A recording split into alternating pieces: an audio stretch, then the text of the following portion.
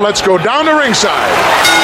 The following podcast is scheduled for one episode and is our vantage point, the Retro Wrestling Podcast. Outside, we couldn't see it from our vantage point.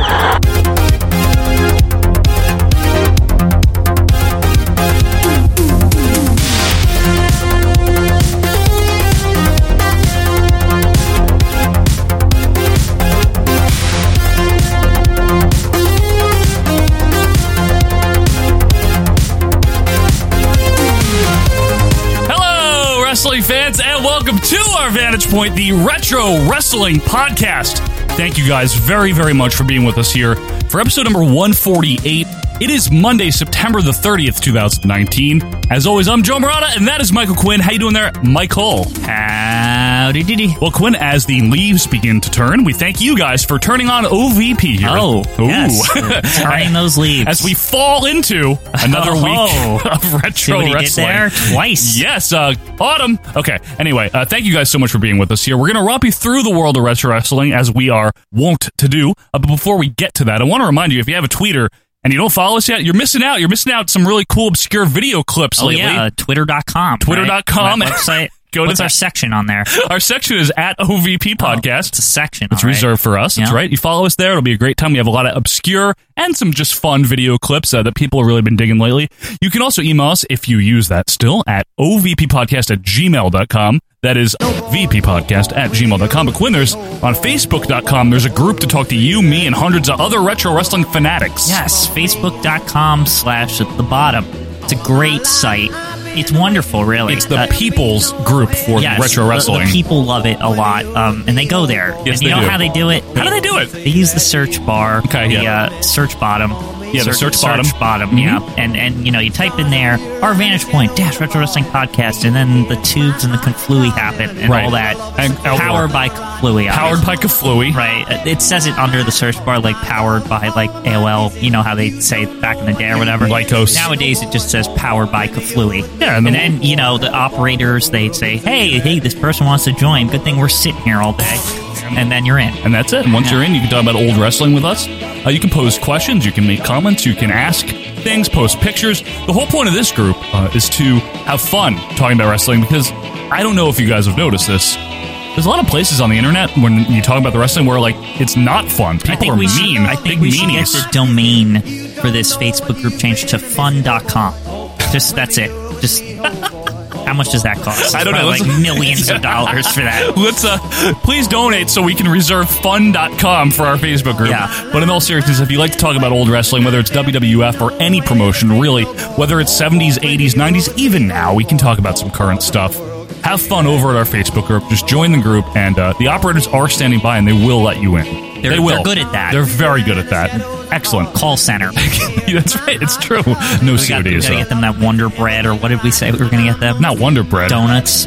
Maybe donuts. Yeah, Box of Joe. Box of Joe, yeah. Meanwhile, if you like extra OVP content, we have a lot of it over at patreon.com/OVP podcast, and we'll have more info on that later. But we have pay-per-view reviews, every single one in order. It's wild, really. It is. WrestleMania 4 just came out. That was a two-parter. I don't know how management is containing that website, patreon.com/OVP podcast. You know, with tomorrow being the first day of October, we've got Wrestle Feast 88 will be coming out in October. Right. So we got a lot of stuff going on over at Patreon. Check it out if and only if you want to donate.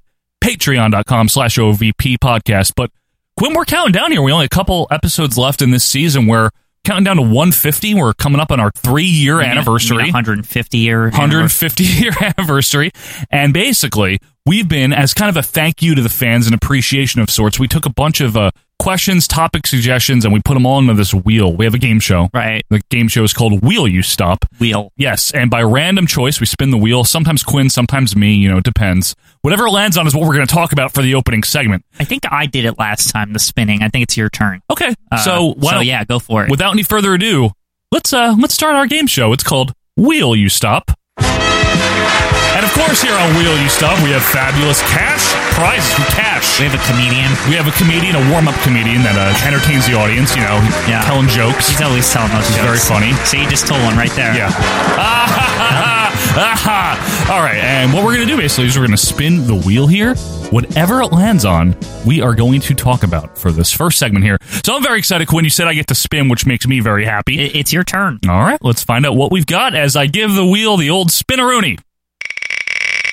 Okay, see here. Five time. Let's see. Come on. It is Joe Merkel. Wow, he did it. The Merkman. The Merkman. Some guy, Merkman's in town. Some guy named Vance White. Yeah. Joe Merkel. What a great name he's got there, actually. I really like that, yeah. Yep. Ooh, Quinn. What has he got for us today? Get your detective hat on here. My clipboard. Yeah, it's on the case. Another Again? on the case, yes. Okay. And it is, who would Hogan have faced at WrestleMania 3 if Andre couldn't have wrestled? Well, it's possible he couldn't have, it is possible. He had problems. He had a back brace on. I think we need to get this on the case intro, though. This was a segment, folks, that we did many moons ago, several moons. Let's get that case man or whoever says it. This is where Quinn and I became amateur wrestling detectives for a season, and we tried to solve these things. It was a sordid affair. We got fired, but let's not get into that right now. I don't want to. It's kind of like the movie Chinatown. It's just like we had to discover they were, sealing the water up or whatever they were doing. It's exactly what it was like. Let's go to On the Case. You're on the case. On the case. You're on the case. You're the detective now, kid. And nothing's stopping you. There's justice to be served. So serve it. The year was 1987. In the build-up to WrestleMania 3, Vince McMahon and the World Wrestling Federation promoted a highly publicized main event of Hulk Hogan versus Andre the Giant. However, for years, rumors have circulated that there was a chance Andre the Giant would not be able to compete in this match. Who would Hulk Hogan have faced then? And at the risk of letting down 93,173 fans, Quinn and I decided to get on the case. I've always thought that there's definitely a lot of choices here. I think some people think there's only one, but I think there were other choices. If you're talking about filling a 93 seats. Only 93 seats. You can go to AWA for that. Anyway, you have 93,173 people that need to watch this thing, and you want to get all of them there, right? So I think it's all hands on deck. I don't care what story, whoever you have to yank out's involved in, because you need to, do this shit. Okay. You know what I mean? I do know what you mean. I don't know that I entirely agree, but let's talk. You don't agree, but I'm saying from a business perspective. Listen, we're professional detectives here, Quinn. Yeah, we know business. We're going to get to the bottom of this, we're pros. We are. We're the pros from Dover. Look, Mother, I want to go to work in 1 hour. We are the pros from Dover, and we figure to crack this kid's chest and get out to the golf course before it gets dark. So, and you know what? Maybe you're in the camp that says 78,000. Fine. If it was 60,000 seats, that's a lot. Right. You know what? 50,000 for them is a lot. Right. So don't fixate on the 93, okay? We say that. The point is there's a lot of people. It's a lot of tickets. And this is the third WrestleMania. And the second one had been, I guess, a success financially, but creatively it was sloppy. It was a dump. It was sloppy. It's poor. So this was their shot at really establishing themselves as the WWF that would go on to, really, without hyperbole, global dominance in the wrestling world for the most part throughout the 80s. The end of the line for WrestleMania as far as make or break. They did two of them. It's quite possible. And this is the third one. And, if this one works, then they're going to have a franchise on their hands. If this one sucks, it's Super Clash. Yeah. And okay, we're going to do something else. Right, exactly. Like AWA Super Clash, for example. Super Clash 3, or Super Clash in Chicago. On December the 13th, I believe is the date. It's going to be, what was that again? What date? It's, that's right, it's a cable special.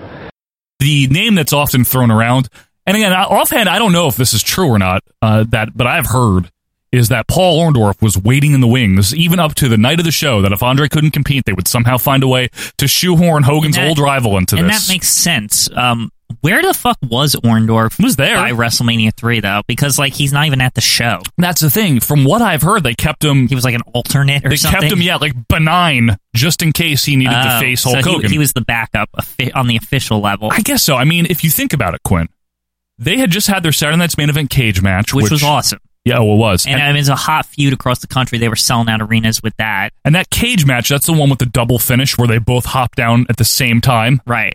That aired in January of 87. Right. So maybe they kept that open-ended just in case, Vince knowing he was going to go with Hogan and Andre, but they kept that Orndorff thing open-ended just in case Andre. But I don't know if that's true. So here's the other thing, though, and I truly believe this only because, like, they only had one other guy that was a heel that was hot enough to, to face Hulk Hogan. To face Hulk Hogan and had a history with him a little bit. The way Orndorff did. Was the Macho Man. And I know. Yeah, but that's tough when he's in this big feud. I understand that, but I'm saying if you're the promoter, I don't even care, Vince McMahon, anybody, if you're the promoter in general. Yeah.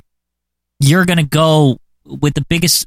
with the case where you're the biggest arena that you've ever done and a lot of money is on the line here, right? You're going to go with the best you got. I think you're going to yank out Savage from what he's doing, and you're going to be like, no, like Hulk Hogan, Macho Man, hell, say title for title because you just want to amp it up even more.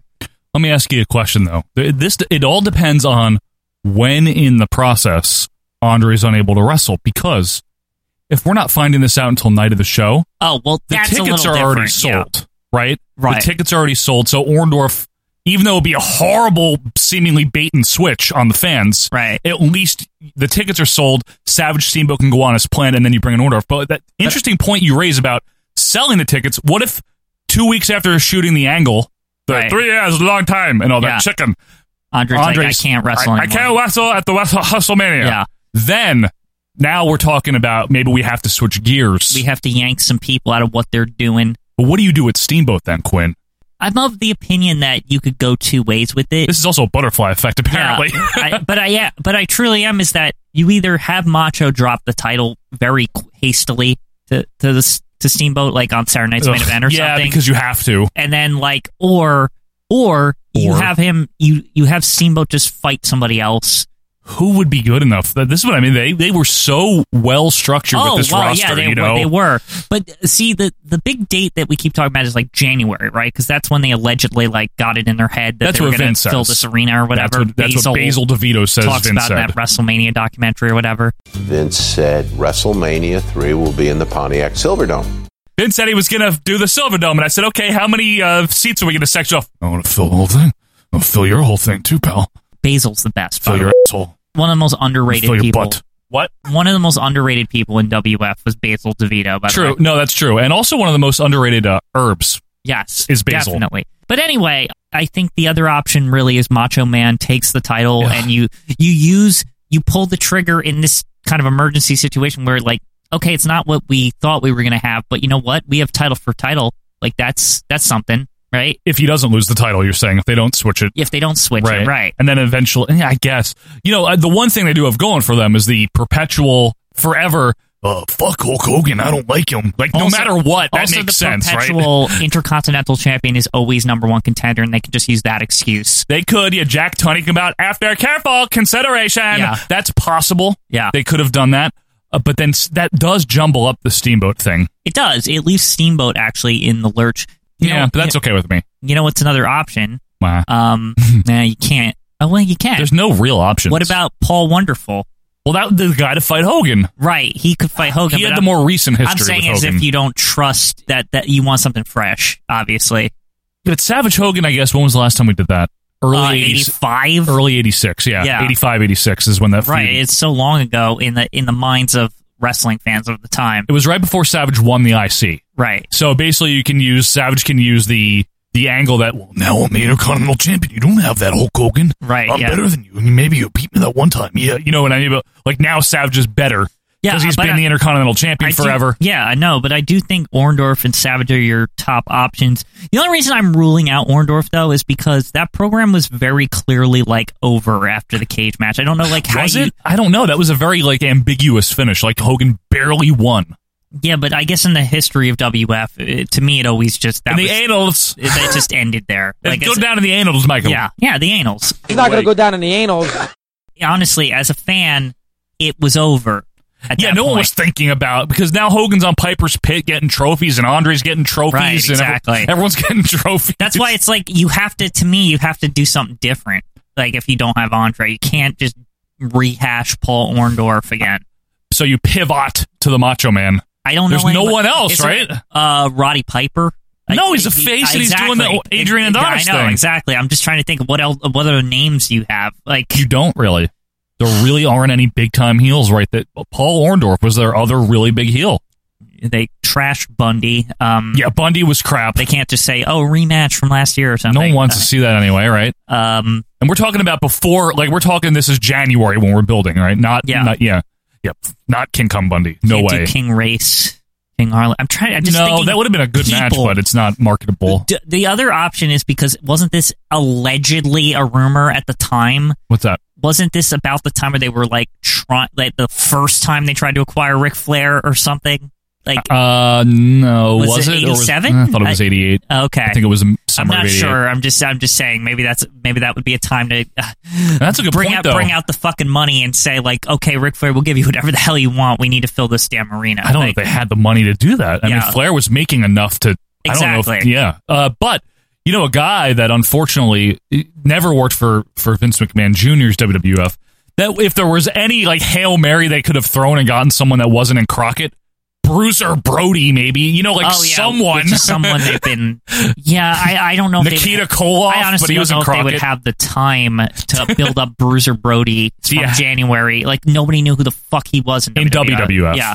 Maybe that audience probably didn't. That audience, that newer kid-friendly audience. Yeah, he'd been so ingrained in the like other territories. Anywhere else, and he hadn't been there in 10 years. Yeah, nobody was like, they never even mentioned him or anything. Like they. What if Billy Graham could have wrestled? I mean, Billy Graham's an option, but like... They'd have to build that. Yeah. He couldn't wrestle anymore anyway, though. I know. Dusty Rhodes was locked up. It feels really, like, desperate. Pretty locked in that the Macho Man would be the go-to. I'd still say Orndorff. I think you do Orndorff. I think that, too. To me, it's like... The pattern even established by that point was as you didn't reuse something from the last year that you were doing. You know what I mean? In 1 and 2, like it's not. I guess, but I mean the Hogan. It was something that started around the time. But Hogan Savage wasn't. That was already done too. Yeah, is all I'm saying. Both feuds were done. Yeah, Savage and Orndorff. That's a tough spot to be in. My point is the Savage feud is far enough in the rear view that you could reignite it. You could reignite it, and now the Intercontinental title is involved, so you have that kind of. That's the one. If we're keeping the time. Then what does Steamboat do that? He does get left in the lurch, though, Quinn. I think they would. No offense, I love Steamboat, but knowing how Vince cared about him so much, like I don't think he would have minded to be like, well, fuck that guy. Like I need to sell tickets. Maybe I could have finally had my shut up WrestleMania match against Steamboat. I was supposed to have it the year before. He gave it to this guy named Hercules Hernandez, who wasn't much in the ring. I thought I could have had a really good match with Steamboat. We made up for it though. Vince gave me a match at the Boston Garden. So maybe that could have happened. I don't know. I just kind of want to resolve Steamboat, before we go here. Like, there's got to be something they could have done. He could have gone back to NWA for all I care. Yeah, but he had the in 87, though, one match in WWF. Before the Bonnie thing, he was still pretty ingrained in the company at that point. I don't want hate mail over that. I know. Yeah. I always thought Steamboat did better off in NWA. And that, like, if it wasn't for the Savage feud, all I'm getting at is that I think in March of 1987, Steamboat, there was no thing he had done to piss off management or anything. So I'm sure they would have found something. I don't know. Have George Steele turn on him. Good. Yeah. Right? You know what I mean? And then have them feud and Steamboat win. I don't know. You know what I mean? He did have that stupid crap going on. Yeah, George Steele was so aggravating at that anyway. So wouldn't it have been like rewarding to watch Steamboat just demolish George Steele for like 10 minutes or something? 10 minutes, just kick the shit out of him. Just enough of this ass. Like, the one question, though, before we get out of here is that WrestleMania 3, though, I don't think is the resounding success one way or another, unless Savage and Hogan Hogan and Orndorff have some kind of a absolute classic. I just don't think there's a success level in the lore. I think at that point in time, if you gave the Macho Man and Hogan the license to do what they needed to do, I think they could have made a go of it. And we don't know how we would have remembered it because it never happened. I know so it's that, like, Quinn. Here's the thing, is that could have happened. Maybe Hogan wins. Might have made WrestleMania 5 that much better. Maybe, like, you know what I mean? Maybe. Like, I don't know. Just that history being involved, but it would certainly have changed the trajectory of a lot of their stuff in the 80s. I think maybe if Savage enlisted Bobby Heenan in kayfabe as his manager, but in real life, so Heenan could help promote it, that would have helped, because Heenan had a huge part in the Hogan-Andre match being as big as it was. Maybe you do the Hogan steals Miss Elizabeth at that point in time. Something, even, just to kind of freshen it up and spice up the pot there or whatever. Spice up the pot, but you know what, folks? Speaking of the pot, thank you, Joe Merkel, for that one. The pot is going to have 2 more names added to it when we come back. That's true. Because we are doing the Royal Flush here. Yeah, the other pot. We're going to be sitting on that pot and flushing 2 more of the worst finishers in wrestling down the old crapper there. And that's going to be coming up with the Royal Flush right after this.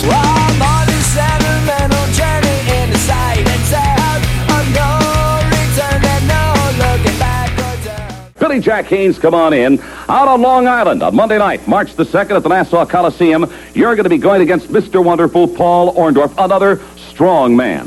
This would be my first chance to see Mr. Orndorff in the ring, nose to nose and toes to toes. And Hulk, you tear Hercules up for me, please. I know you can do it. Okay, Orndorff, listen, the World Wrestling Federation is the best shape athletes in the world, let's face it. Orndorff, you're in tremendous shape. I train 6 days a week. I'm in the best shape of my life. Let's just go for it and see who comes out on top, Chief.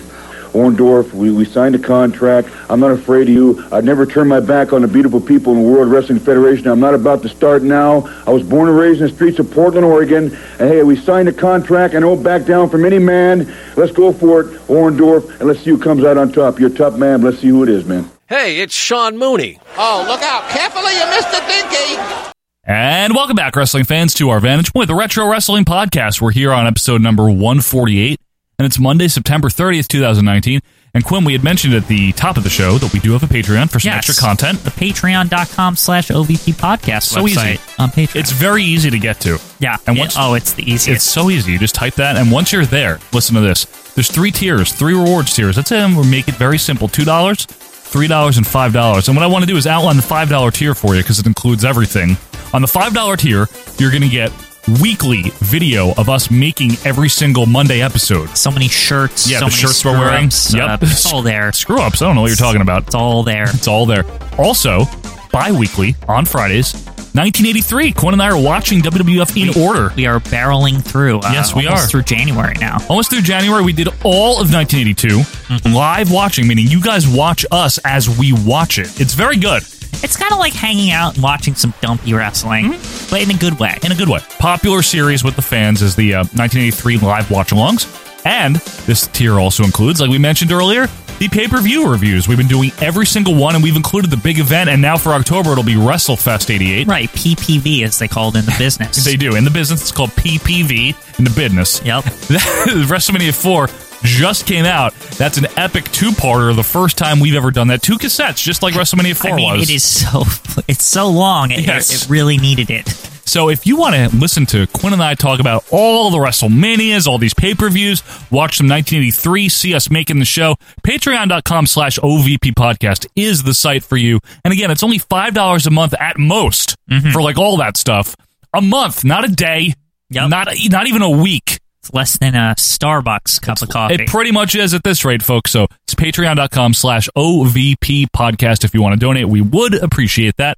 Quinn, we're flushing the bad finishers down the crapper. It's flushy. It's very wet. I might have to fix get some Drano. Lift up the thing on the top of the toilet. Yeah, the stopper there, and mess around with the little thing that keeps it up or whatever. It's dicey. Yeah. But folks, what is the Royal Rankings? What is the Royal Flush? Well, if you're new to the show, what we do is before the start of every season, we take a list from you, the fans, of your top 10 and worst 10 of something. And for this season, it was finishing moves. And what we do is we take all those votes, we compile them up, and we put them into 2 separate ranking tankings.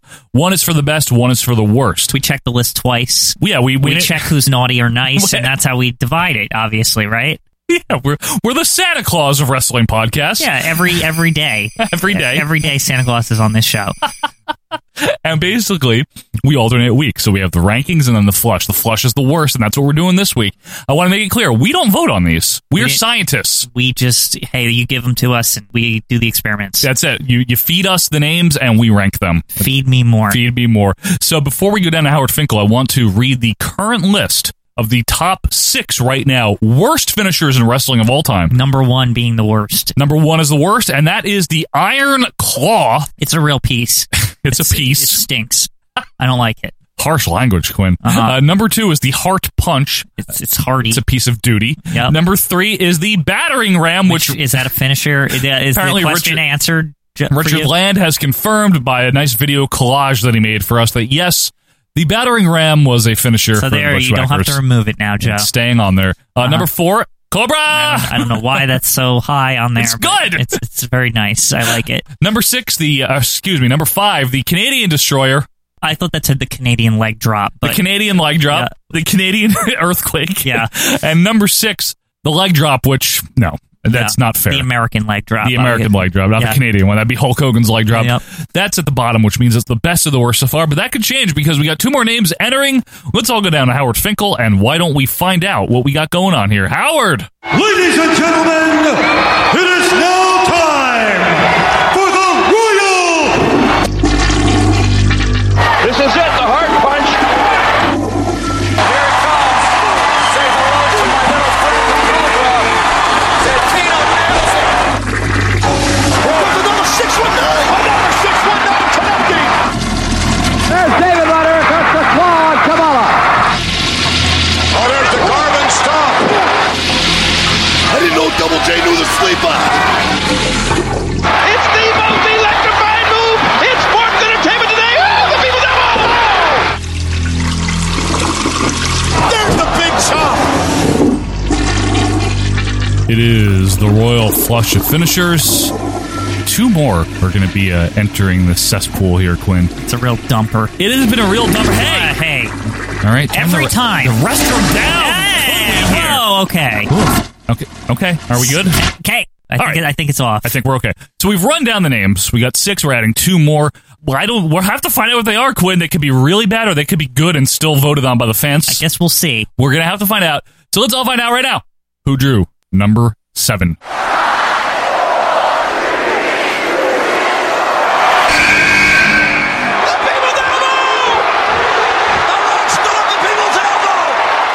Well, Quinn, in addition to having a people's eyebrow, The Rock had a people's elbow, and that has been voted. This move. Hey, why? What's your problem?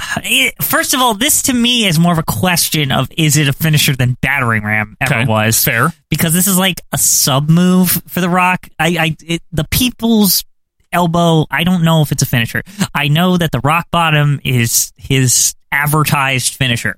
Like, let's put it that way. It's if you're doing the video games, like the Rock Bottom, that's how you finish your opponent off, not the people's elbow. Fine. But this is a move that he has used to finish people with. It's true. Ergo, I will not finisher. I will not deny it. I know.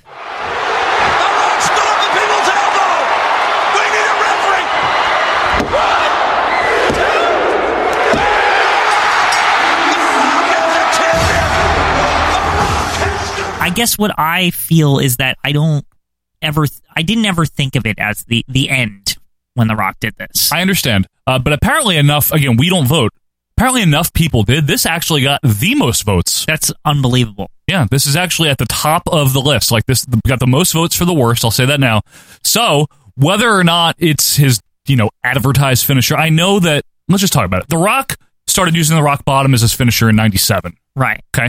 Definitely. Like that was his finishing for move. a long time, since like he was a thing. He started doing the people's elbow, I think in like earlier mid 98, and little by little it grew in popularity and in theatrics. Right. And this move especially to me was very much like the equivalent to Austin's middle finger, or like I don't know, like just a taunt It's move. insulting. Yeah, it's not a finisher. And actually, I remember a day like when they would say on SmackDown, like back when, like when it was newer, that they would be, wouldn't it be so insulting if he won with that or whatever? Like, yes, that's like how they acted with it. It wasn't ever a finisher to me. Well, in 1999 it wasn't, no. But it got over, right? Yeah. It was the most over move that he did. Can you, I like when you describe moves, can you please describe the People's Elbow for anyone that might be living under a rock? Right. So the People's Elbow is applied, I guess, when a person is down, which is usually sometimes after the rock bottom. Sometimes it's just like a knockdown or whatever. They're just knocked down for some reason. They were just knocked down for whatever reason, right? Correct, yeah. So the first thing The Rock does in this move is that he like stands over your like chest, I guess. Your prone position, right? And he like kicks your two arms in so that you're kind of like, you're in like straight. You're like a lowercase L. Yeah, you're in position, right? Yes. Which I always liked, by the way, that small detail is that he kicks your legs in so you're like the most vulnerable, I guess. Yes. So he kicks your legs in. Then he does like this weird like arm shit, like he's like what he would do like when he'd be like Rudy Poo candy ass. Like he crosses his arms back and forth like a weird conductor. And that to me is almost that's the middle finger part, because The Rock used to do that a lot when he would knock people down. He'd be like, "Yeah, gotcha," like he would do the things with his fingers or whatever. It's right? real. So it's like, okay. So then he proceeds to take the elbow pad off the elbow, which again, I want to say this one thing about it, that technically there would be more impact with the elbow. Am I correct there? Yeah, that's the whole point. Okay. He threw it to the crowd. He throws it to the crowd, and some lucky fans like, "Yay, I got the People's Elbow pad or whatever." People's right? Elbow pad. Then he would run the ropes, like kind of like an Irish whip style, right? Exaggeratedly though, right? Very exaggeratedly, almost like twice over them. He'd like run over them the first time, come back, and then sometimes he would slide. Sometimes that was the best when he slid. The sliding version is pretty great. It's very comedic. And then he would kind of very slowly descend into an elbow, like as almost like he's looking into the crowd with the people's eyebrow and all this shit. It's like very dramatic, and it's just an elbow, and that's it. And that's why it's so insulting to get pinned with, I think, is because of all of that. You know what I mean? Because after all of the theatrics, it's an elbow drop. Yeah. That's the insulting part. Here's the one thing, is that it's The Rock's most exaggerated move. The funny part about the People's Elbow that I find it's almost actually interesting is that it incorporates a lot of the mannerisms The Rock would use in a typical match. Yes. It's very Rock. Or just in like general. Like I'm especially remembering the time when he like saved Mick Foley in that Triple H match where he like knocked over a cop and then like hit Triple H with a chair. He did the like People's Elbow finger thing as he was like fading away or whatever. Out of the scene, basically. Yeah, like you don't see him after that. Yeah. Yeah. Coming out of the frame, that's essentially. Like my favorite thing. That is one of my favorite Rock moments ever. Yeah, like, I know. By far. It's a great moment. But it's just the People's Elbow does incorporate. It's a big like Rockism, I guess. Absolutely. Yeah. But he did start using it as a finisher on some of the lower Carter guys. I want to say off the top of my head, maybe 2000. And then the most notable time to ever see him pin someone with it, which is the sole reason that I think it's okay, even though I'm going to agree with you. I don't think it was ever his primary finisher. Yeah. But because he had pinned some people with it, and most notably, at WrestleMania 18, he did pin Hulk Hogan with the People's Elbow. He did. To me, this is a situation where I maybe it's just the way my brain remembers it, and I might have to rewatch it. But I just remember Hogan being kind of finished at that point already. Yeah, but we wouldn't have known unless he did the People's Elbow.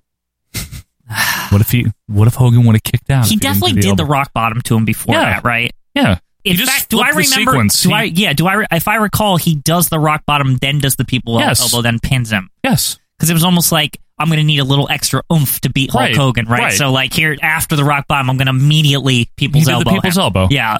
But one way or another, it was the last move he did to him. Yeah. Therefore, it's the finisher. That's usually how finishers Maybe work. It was just a situation where the sequence wouldn't have made sense to do the People's Elbow first and then like pick him up to do the. That's not what he used to do to people. He usually did the Yeah. People's Elbow first.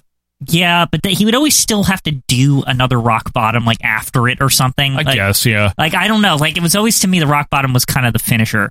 It generally was, but as time went on, and then when The Rock became more and more part-time, like after, you know... Well, yeah. That became, and now anytime you see him, like the People's Elbow has almost usurped the rock bottom. Well, because it's also something he can do as somebody that's not day-to-day in the ring. If they need him for a one-time, like, to be on Raw to say something to somebody, they're like, oh, he can do it because, you know, it's not going to hurt him or anything. Right. You know? Like, it's a worked elbow drop. Yeah. So, I'm with you, Quinn, from the standpoint that I acknowledge and agree that it was not his primary finisher. However, he did use it enough times as a finisher and beat people with it 3 times. No, notably, I mean. Richard Land, please make a compilation of The Rock using the people's elbow as a finisher, as you did with the battering ram. Thank you. So, because I know that he pinned someone with it, we can count it, is what I'm saying. We can technically count it. That's all. I don't know that I would have voted it. All I'm going to say here, though, is I don't know how this ranks. That's what I'm saying. I don't think it's like it got the most votes or whatever, but I can't see it being like the worst because it's not really primarily a finisher. I guess. We'll have to see with ranking time. Yeah. I'm going to personally say I probably would have overlooked it intentionally if I were doing a list of 10 worst finishers. Right. I'd probably just let it go. Right. Like put it in because again, in abeyance. It's more recognized as a sub move. Yeah, as a signature move or whatever. But he pinned people with it. He used it as a finisher, and we're going to get a nice video compilation, I'm sure, of that, Quinn. So I'm sure the day that this comes out, yes.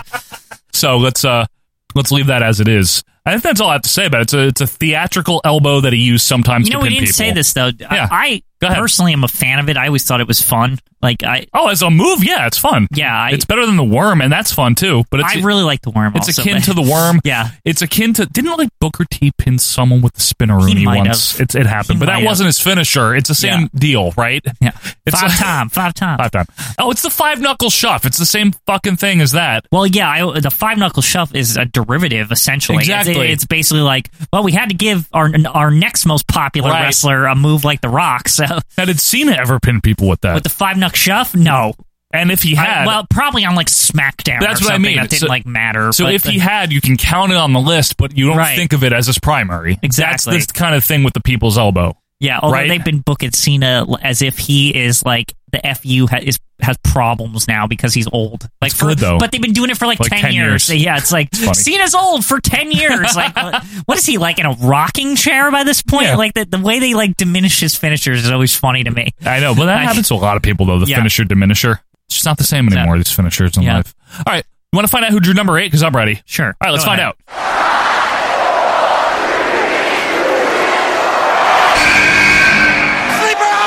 Sleeper on Hogan! Good night, Irene! He's got him! I didn't know Double J knew the sleeper! The sleeper! All right, so I don't have a major problem with this one.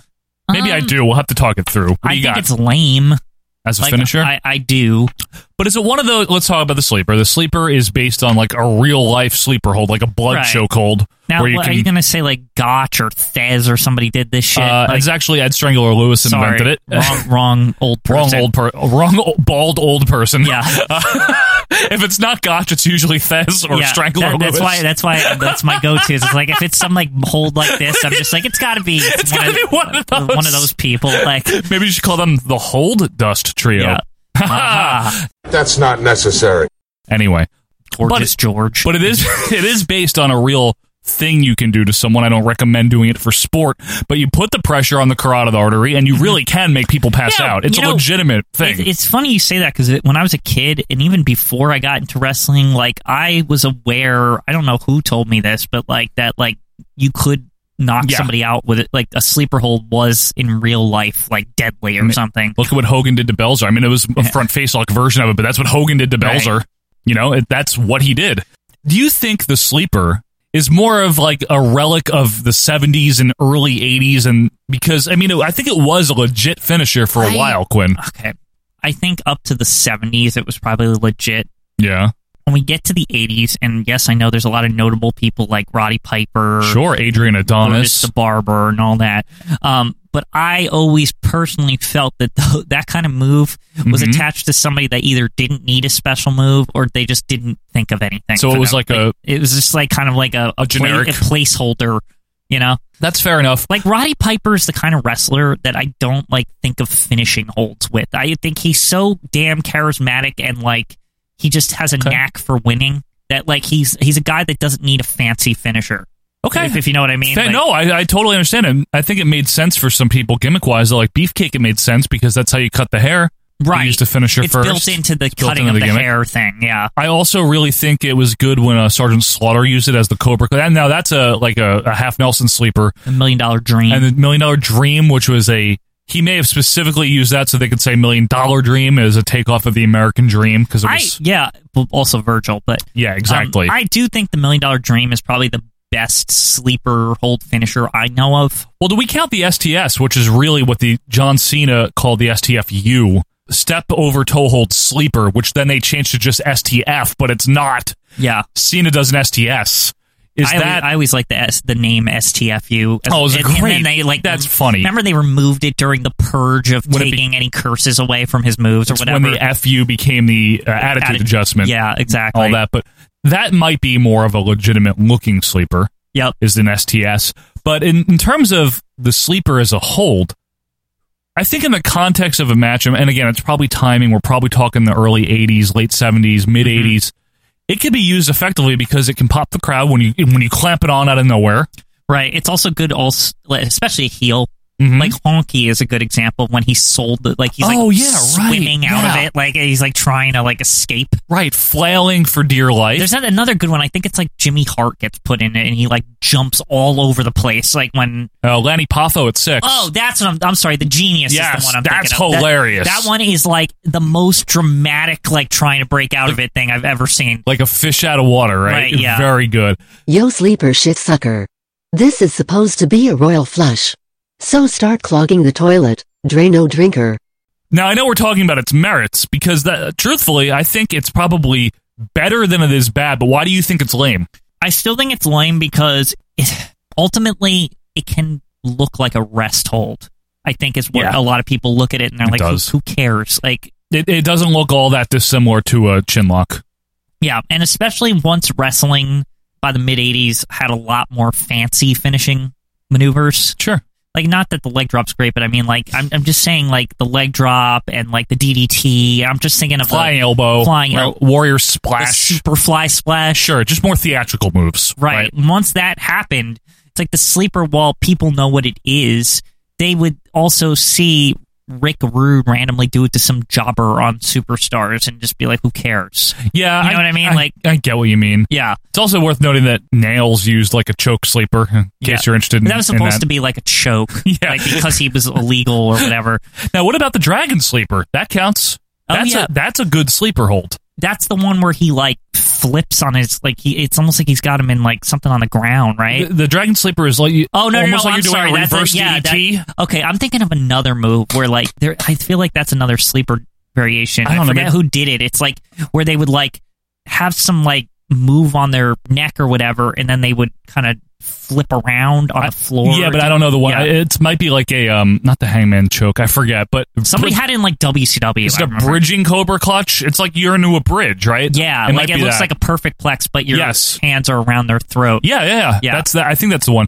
And there's a couple other variations. What did Undertaker use? Hell's Gate, is that what it was called? It was a rear naked choke, I think. Yeah, that was more of a triangle choke. Yeah, it was kind of like supposed to look like a UFC move. Right. It was because if I recall, like that was during the I don't watch UFC anymore, but I remember during that era, like a lot of people would use that triangle choke move. Right. And they were like trying to capitalize on the popularity of that. No, it's real. Yeah. I would imagine though that what the fans voted on here is they're thinking of just the regular sleeper. Right. The basic, like you put your hand on their forehead thing. Yeah, and do like around their carotid artery allegedly, or Adam's apple. Yeah.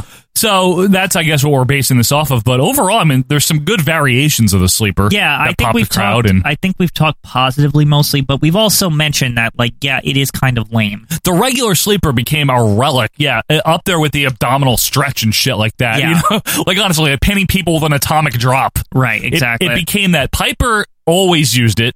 Piper used it against Hulk Hogan in, like, the 90s in WCW. Right. But he was like, that was an outlier. Right. You know, that was Piper became a rarity. Yeah, it was like a fossilized thing. Like, no one was using the regular sleeper as a finisher. Even Brutus the Barber in all his various characters, he switched to the high knee.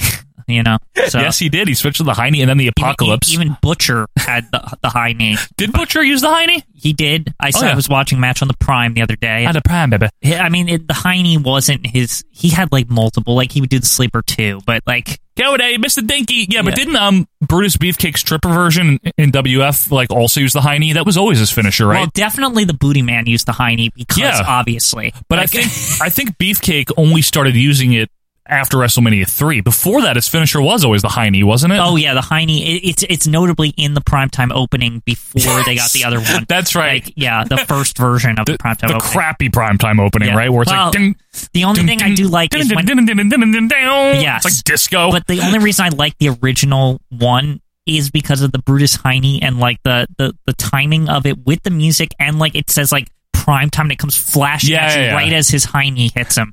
And that's what you're looking for in wrestling. Definitely the Heine. And Bob Orton, like, getting a boot to the face off the top ropes or something. It's, like, notably in the intro. And then it's like, I'm Gorilla Monsoon. I'm your host, Bobby the Brain Heenan. And that's, like, the start of every show. Yeah. You know what I'm talking about.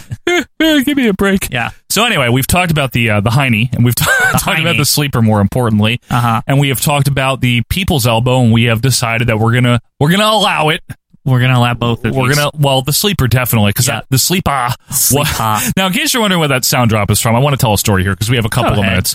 The sound drop of that is from an October of 1994 Monday Night Raw.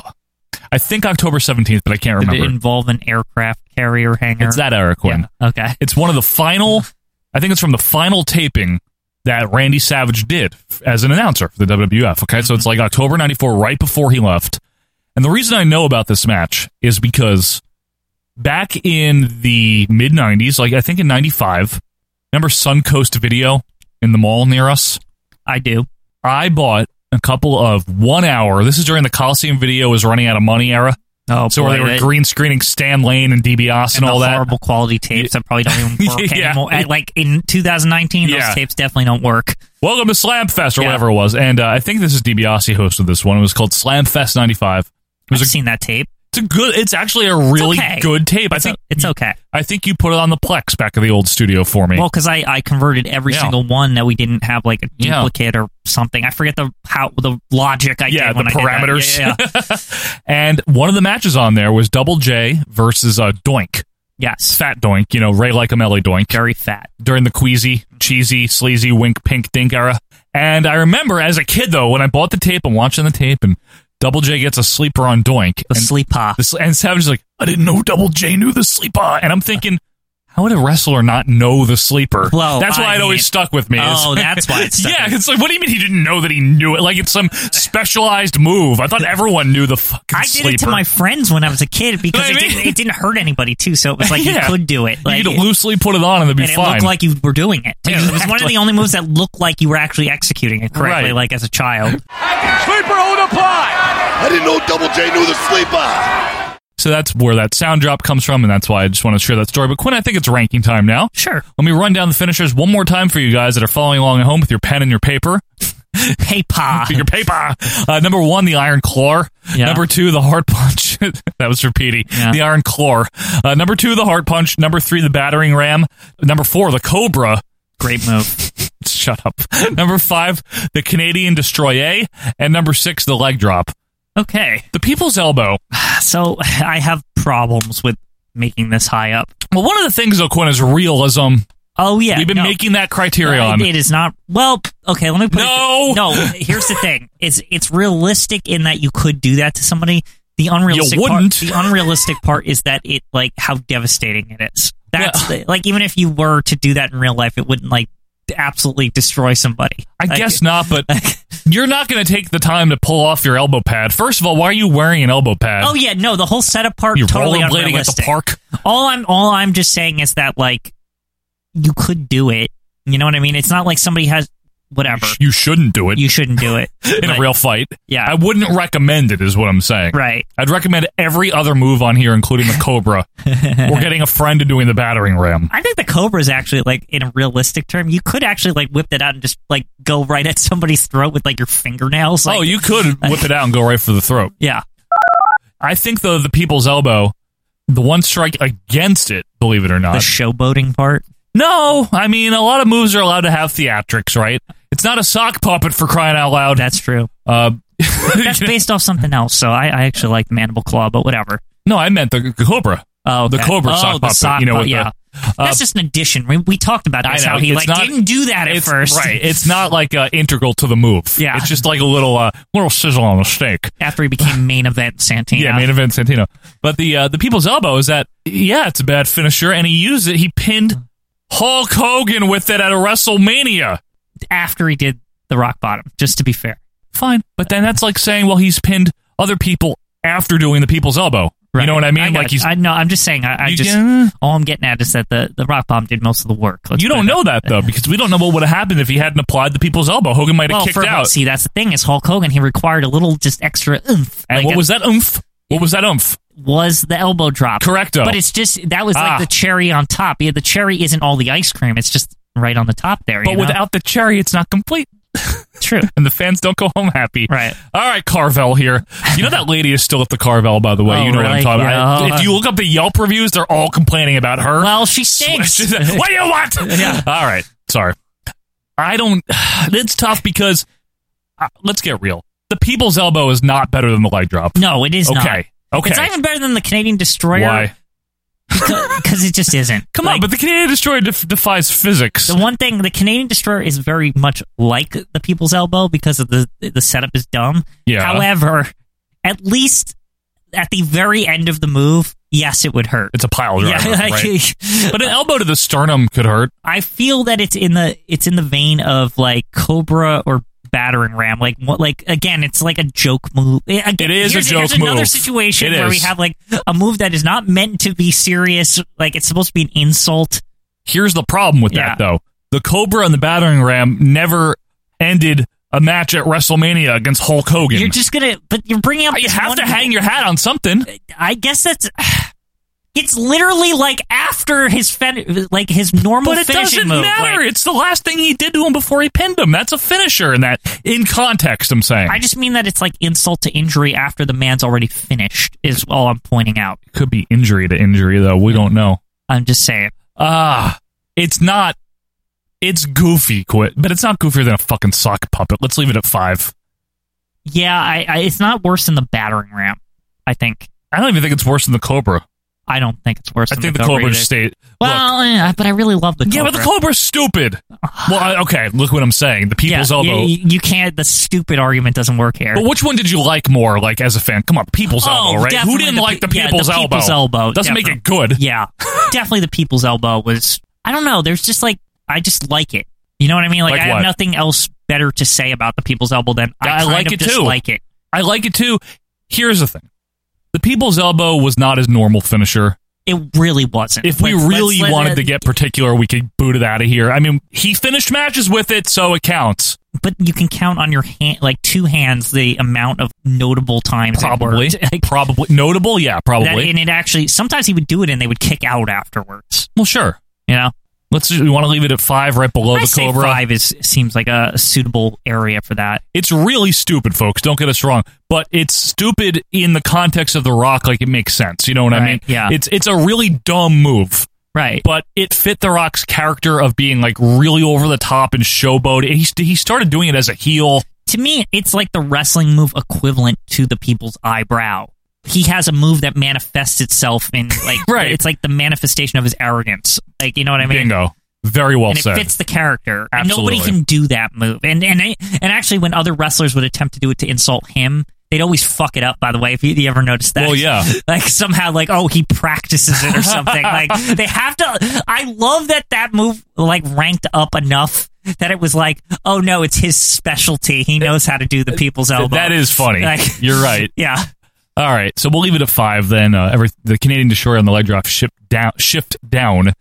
So the sleeper. I don't think it's the most legitimate, or probably the most legitimate move on here in terms of used in real combat or in real fights, right? It's only once the mid-'80s started up that it became lame-ish. You could say the same about the leg drop, though. I'm saying by the early 90s, it was super lame. Say the same about the leg drop. Yeah, but I will say this about the leg drop. I mean, it won a ton of world titles. I just want to say this, though, about the leg drop versus the sleeper. The sleeper was more like it just became a thing in matches. Leg drops were not as common because I think Hulk Hogan, it was protected, if you know what I mean. Well, like, in WF. Yeah. In NWA, they use leg drops, but we're talking WF, right? Right. Yeah, no one really used the leg drop for that reason. Right. You know, during Hogan's time.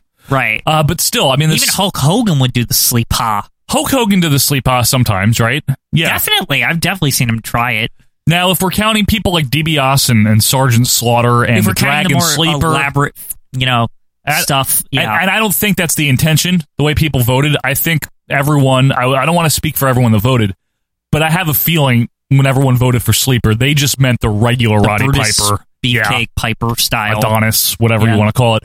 And in that case... Good Night Irene, correct. Yeah. I'd say that the leg drop is better than that because of its prestige. The leg drop won world titles. I don't know that the Sleeper did. Won the IC from the Mountie. WF. Yeah, that's all I can think of. I was just going to say Piper beat the Mountie. Yeah, I don't know who won it. Who won it elsewhere. It's a submission, technically, or a pass-out finish, which I don't like as much as a pinfall finisher. That always weakens it. Yes. It does. Do you think it's better or worse than the Canadian Destroyer? I think this is actually tough because, listen, the one thing the Canadian Destroyer we keep saying has going for it is it looks cool. Yeah, that's all it has. Fucking cool. But the thing is, the Sleeper is the extreme opposite where it doesn't look cool at all. It doesn't look cool. It pops the crowd if you do it right and at the right time. Yeah, I just mean that they're polar opposites as far as like the cool factor, right? Like yes, but also in the realism factor, they're polar opposites because it's much easier to grab a Sleeper on someone than it is a Canadian Destroyer. Can we say the one thing about the Canadian Destroyer is like I feel like it's 50% unrealistic because on one hand the setup is unrealistic, but like the landing is like okay, that would fucking hurt. Like let's be fine. Yeah, let's be real. But the Sleeper is almost 100% realistic. Yeah. I just don't want to like.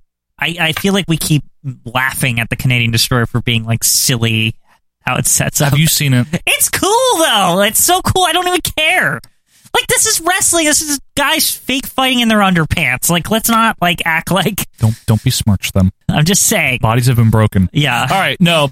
I agree with you, but I think the Sleeper's better. I think it stays at 7. I know that it got a lot of votes. The Sleeper? I think that in terms... I don't think it's worse than the People's Elbow. I don't either. Like, I actually don't. I know that maybe... I do think it's actually a legitimate competition between the Canadian Destroyer and the Sleeper. I don't know, Quinn. I mean, the Canadian Destroyer is the most modern move we got on here, right? True. And then the Cobra, I guess those two. But the Cobra's not really modern, just Santino did it. And I don't know if I said this when we did the Canadian Destroyer. The one thing I always liked about it was it's the first move in my time of watching wrestling that actually looked new to me. I don't know how to say that. Like nothing seemed new until I saw this move. It seemed very innovative. Right, yeah. It really did. It made me feel like when people said they saw the DDT for the first time, how exciting fresh that was. Right? Yeah. Exactly. Yeah. I get it. Now, look, the Sleeper, not a new move, obviously. If it was invented by Strangler or Lewis, of course it can't be new. Sleeper. The Sleeper. Yeah. But it was, I think it had its day as a legit finisher. I don't know. Maybe the Canadian Destroyer is a hair better just because it was innovative. More exciting. Yeah. That's literally all it has on the Sleeper. Who would have ever thought, to be fair to the Canadian Destroyer, who would have ever thought you'd be able to modify the pile driver at that point in time, like 01 or whenever it came out? Yeah, whenever he came up with it, early 2000s. Petey Williams, I think, was Petey Williams, yeah. Petey Winston. Yep. All right. So one credit I have to give to Petey Williams. He was a good wrestler, too, isn't he? I liked him. He was a good wrestler. I feel like he never really, I think he was in WE for a little bit, and, never... Was he? Yeah, but he was probably a job guy or something. And they did, a tryout match, and they never, gave like AJ Styles had been. It was always, he was too short. That was always what was the mark against him. Doesn't like that. He didn't look like shit, though. He was, in shape and stuff. Wrestler. Yeah, But does that make this move better than the Sleeper? Look, the Sleeper's got the realism. Not much excitement again unless it's in its time, but the Canadian Destroyer is not that realistic, so it's you gotta weigh, how do we break the tie? You know what I'm saying? I'll give the slight nod to the Sleeper, only because I think it's it's so old, but in a good way, meaning it's a move that is tried and true and has lasted. That's what I'm thinking, and you don't have to suspend really any disbelief about it. Oh no, people listen, I've heard people tell me who were in real fights before and stuff say that they tried this on somebody in real life and it worked. Somebody told me that once. They were I was that I really attempted this and I almost killed this man. And that to me is a finisher right there. Yeah. So we're okay with putting the Sleeper below the Canadian Destroyer, which is good. Below, All right, let's do that then. Let's hit the ranking time here. This is one more week to go, and we're going to find out the worst 10. But right now, we got 8 on the board. Number 1, still the Iron Claw. Number 2, the Heart Punch. 3, the Battering Ram. 4, Cobra. 5, People's Elbow, the newcomer.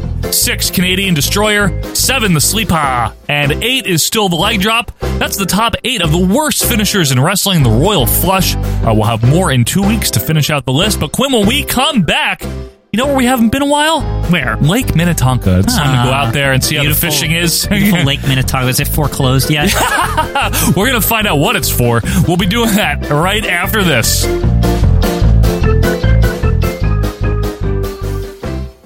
Now, the first thing you need to know about amateur wrestling, or professional wrestling or submission holds, you just tell me, brother, when you want him to quit squealing, okay? All right. It's called a front chin lock. How about it, T? Keep him like that for a little while. Because he's all right. He's just sleeping. He's sleeping. Really, I was a sleeper hole. He'll be all right. He's waking up now. That was a serious hole. A lot of people... See? It works. All right, brother. And now, we'll be right back after this word from you-know-who. We'll be right back. And now, back to our Vantage Point, the Retro Wrestling Podcast. And welcome back, wrestling fans, to our Vantage Point, the Retro Wrestling Podcast. Thanks for being with us, guys. It's episode number 148. And before we get into some good old wrestling over in Minnesota. American. The most American wrestling. Yes, absolutely. The AW wrestling. AW, yes. AW. That's what they call it. Before we get to that, I want to plug a couple other great podcasts that are out there. Let's actually do 3 of them. They're friends of the show, and they do good stuff. Let's start with the Wrestling Podcast About Nothing. It's WPAN. It's actually about wrestling. Yeah, it's not. I don't know about the name. The name's misleading. I like that the letters are kind of like call letters. Call letters. WPAN in Cincinnati or whatever. KRP. Yeah. Well, these guys are not in Cincinnati. They're in New England, and they do a great show about actually wrestlers being wrestlers and being on the scene in New England, but also as fans of major wrestling like WWF. It's Mike Crockett, Mean Mike Crockett, the most retired wrestling referee that I know. The biggest retired ref He's I've very ever big. met. And his partner, when he's on the show, is the ROH's own brawler, Brian Malonis. Wine City Whaler, as he's been MIA, yeah. Probably getting wine somewhere. That's what he's been out at Martha's Vineyard this whole time. You know what I'm saying? Napa Valley. He should change his from location. To Napa Valley, right? Napa or Martha's Vineyard. One of those. Good, yeah, it's a good one. So, but Crockett gets other people. Brian Fury's been filling in a lot for Brian Malonis lately. Anyway, check out WPAN, the Wrestling Podcast About Nothing. They're great guys and do a good show. You're going to get insight into the business from people that have actually worked in it, but also the fans' perspective, people that grew up during the Hulkamania era. So it's a really fun combo. WPAN, the Wrestling Podcast About Nothing. Now, speaking of really interesting, there's a show, Quinn, that comes out on Thursdays. Oh, it's massively interesting. Critically acclaimed. I mean, they're all talking about it, really. I've never seen the newspapers just talk about a podcast like they talk about this one. I mean... The evening newspaper, no less. Move over, Serial, because this show is here. Now, in all serialness, we're middle brow, but this is the highest of the brow. This is sophisticated humor. This is the Frasier of wrestling podcasts. I'm talking, of course, about Greetings from Allentown. There's no scrambled eggs involved in this? No, not even tossed salad, Quinn. Wow. But Petey Winson hosts a great show. It's called Greetings from Allentown. I can't explain it. Just listen to it. He talks about old wrestling. It's cool. All right, check it out. Yeah, Greetings from Allentown. And other things. And other stuff, too. You'll like it, maybe. So check out Greetings from Allentown. You might not. I don't know you. You might not like it. You got to be honest. So try it, and then you'll find out if you like it or not. The most honest plugs in the business right here. That's what we do. I like it, though, is what I'm saying. I like it as well. And then check out if you like your retro wrestling dunked in barbecue sauce. And grits. Check out Booking the Territory with Mike Mills and his crew of unprofessional wrestling fanatics. That's right. These guys go south of the Mason-Dixon line as they get into the Smoky Mountain and the NWA, Southern Fried style, Quinn. The most fried wrestling, basically, period. Very fried. It doesn't get any more fried than this, and folks. It's very low in trans fat, though, which is very good. Right. So, you got that. You got that going for it. So check out Booking the Territory. They go through the Smoky Mountain, the NWA, Mike Mills, the unprofessional wrestling podcast, and Booking the Territory. So again, our 3 friends of the show, Wrestling Podcast About Nothing, Greetings from Allentown, and Booking the Territory. But Quinn, in 1988, we're very familiar with 1988 in the WF lately. Boy, oh boy, are we? Because we've I been feel like it's all we talk about lately. Yeah, we've been doing on our Patreon reviews the pay-per-views, right? And we did the Royal Rumble, also technically not a pay-per-view, but, it was on the USA Network. We've also done reviews on this show recently about 88 in general. Yes, we have. Superstars and all that. Correct. Yeah, we did Superstars a couple of weeks back. And we are well-versed in WF 1988. However, there were other wrestling promotions in 1988. Yeah, like AW. Like AW. Now, right. American Wrestling. Wrestling. We don't talk about the other part of it. American Wrestling assholes. What are they even associated with, honestly, themselves? American Wrestling Association, I guess of themselves. Yeah. Whereas Bobby Heenan called it all the world's assholes. Now, there you go. That's the real name. So AWA was still alive and kicking in January of 1988. This is for Ruby Vasquez, by the way. I'm sure he'll appreciate this one. He will be super excited when he just sees this, Oh, that's it. AW in the name. He'll be into it, man. Now, AWA was in third place at this point. First place. Heavily in third place. Very in third place. Not anywhere close to second. Really holding on to that bronze medal there. Well, I mean, Brad Brygans, they know a thing or two about getting medals. So Vince and Crockett had a heated battle for much of the mid-'80s. Vince was number one. Yeah, and they didn't even think about it. No one's worried about AWA. Like, who are these people? Crockett's like, maybe I'll work with Vern because it'll help. Vern's like, I'll work with Jerry. It's like, what? Like, why? Who's that? AWA had their talent, rated, I guess you could say. Basically, Vince McMahon would never hurt another wrestling promotion ever. He never really did that. Never. It's not. He doesn't go by the philosophy that you hurt your opponents, even though he basically hurt every single person ever, actively and intentionally. Yes. Totally knew what he was doing. Still does it to this day. Absolutely. Counter programs. I mean, that NXT thing is just the next example. It's like, I'm just going to get a fucking time slot because I can. He's vindictive. He's protective. He's territorial. But he doesn't hurt his. He doesn't hurt never. Never. Ever. Why would you hurt them? Why would you even go on the same night? No, you wouldn't. As he's doing that right now. You wouldn't do that. A mom and pop shop. Why would you go on at the same time? It's suicide. Exactly. Asshole. So obviously AWA felt the effects of this asshole, and the fans felt the benefit more so than Crockett did. Definitely, I think so. Yeah, but Vern was still going. I'll give Vern credit. He had like 3 more years somehow left in the tank, levying those payments against the fucking Lake Minnetonka house. I think it's what kept it going. Was just is. We don't want to get kicked out of the Minnetonka Lake because so the prestigious. Remember in the documentary, they're like, it was such a prestigious lake or whatever. I loved it. It was a great place to live. Yeah. But anyway, the AWA was known for much of its history as, and I'm not saying there's anything wrong with this. It was very popular. AWA was very popular in the 60s and 70s. We joke because it was a joke by the time we were around. That's all. But it was enormously popular in its time. Right. And it was NWA was serious. This was like the legit serious wrestling. Oh, yeah. I mean, Olympians for real here, though. Yeah. But like Vern Gagne's whole MO was, I want real wrestlers, and I'm going to teach them professional wrestling. Right. Exactly. That's the style. The style that they do here is professional wrestling. Exactly. But by 88, where this is the Hulkamania era, and even in NWA, this is the Ric Flair and the Horseman era. People don't want to hear about this Jim Cornette. Exactly. But let's do it, Quinn. AWA Championship Wrestling. You can find this on YouTube if you want. It's available out there. Just search for it. Oh, yeah.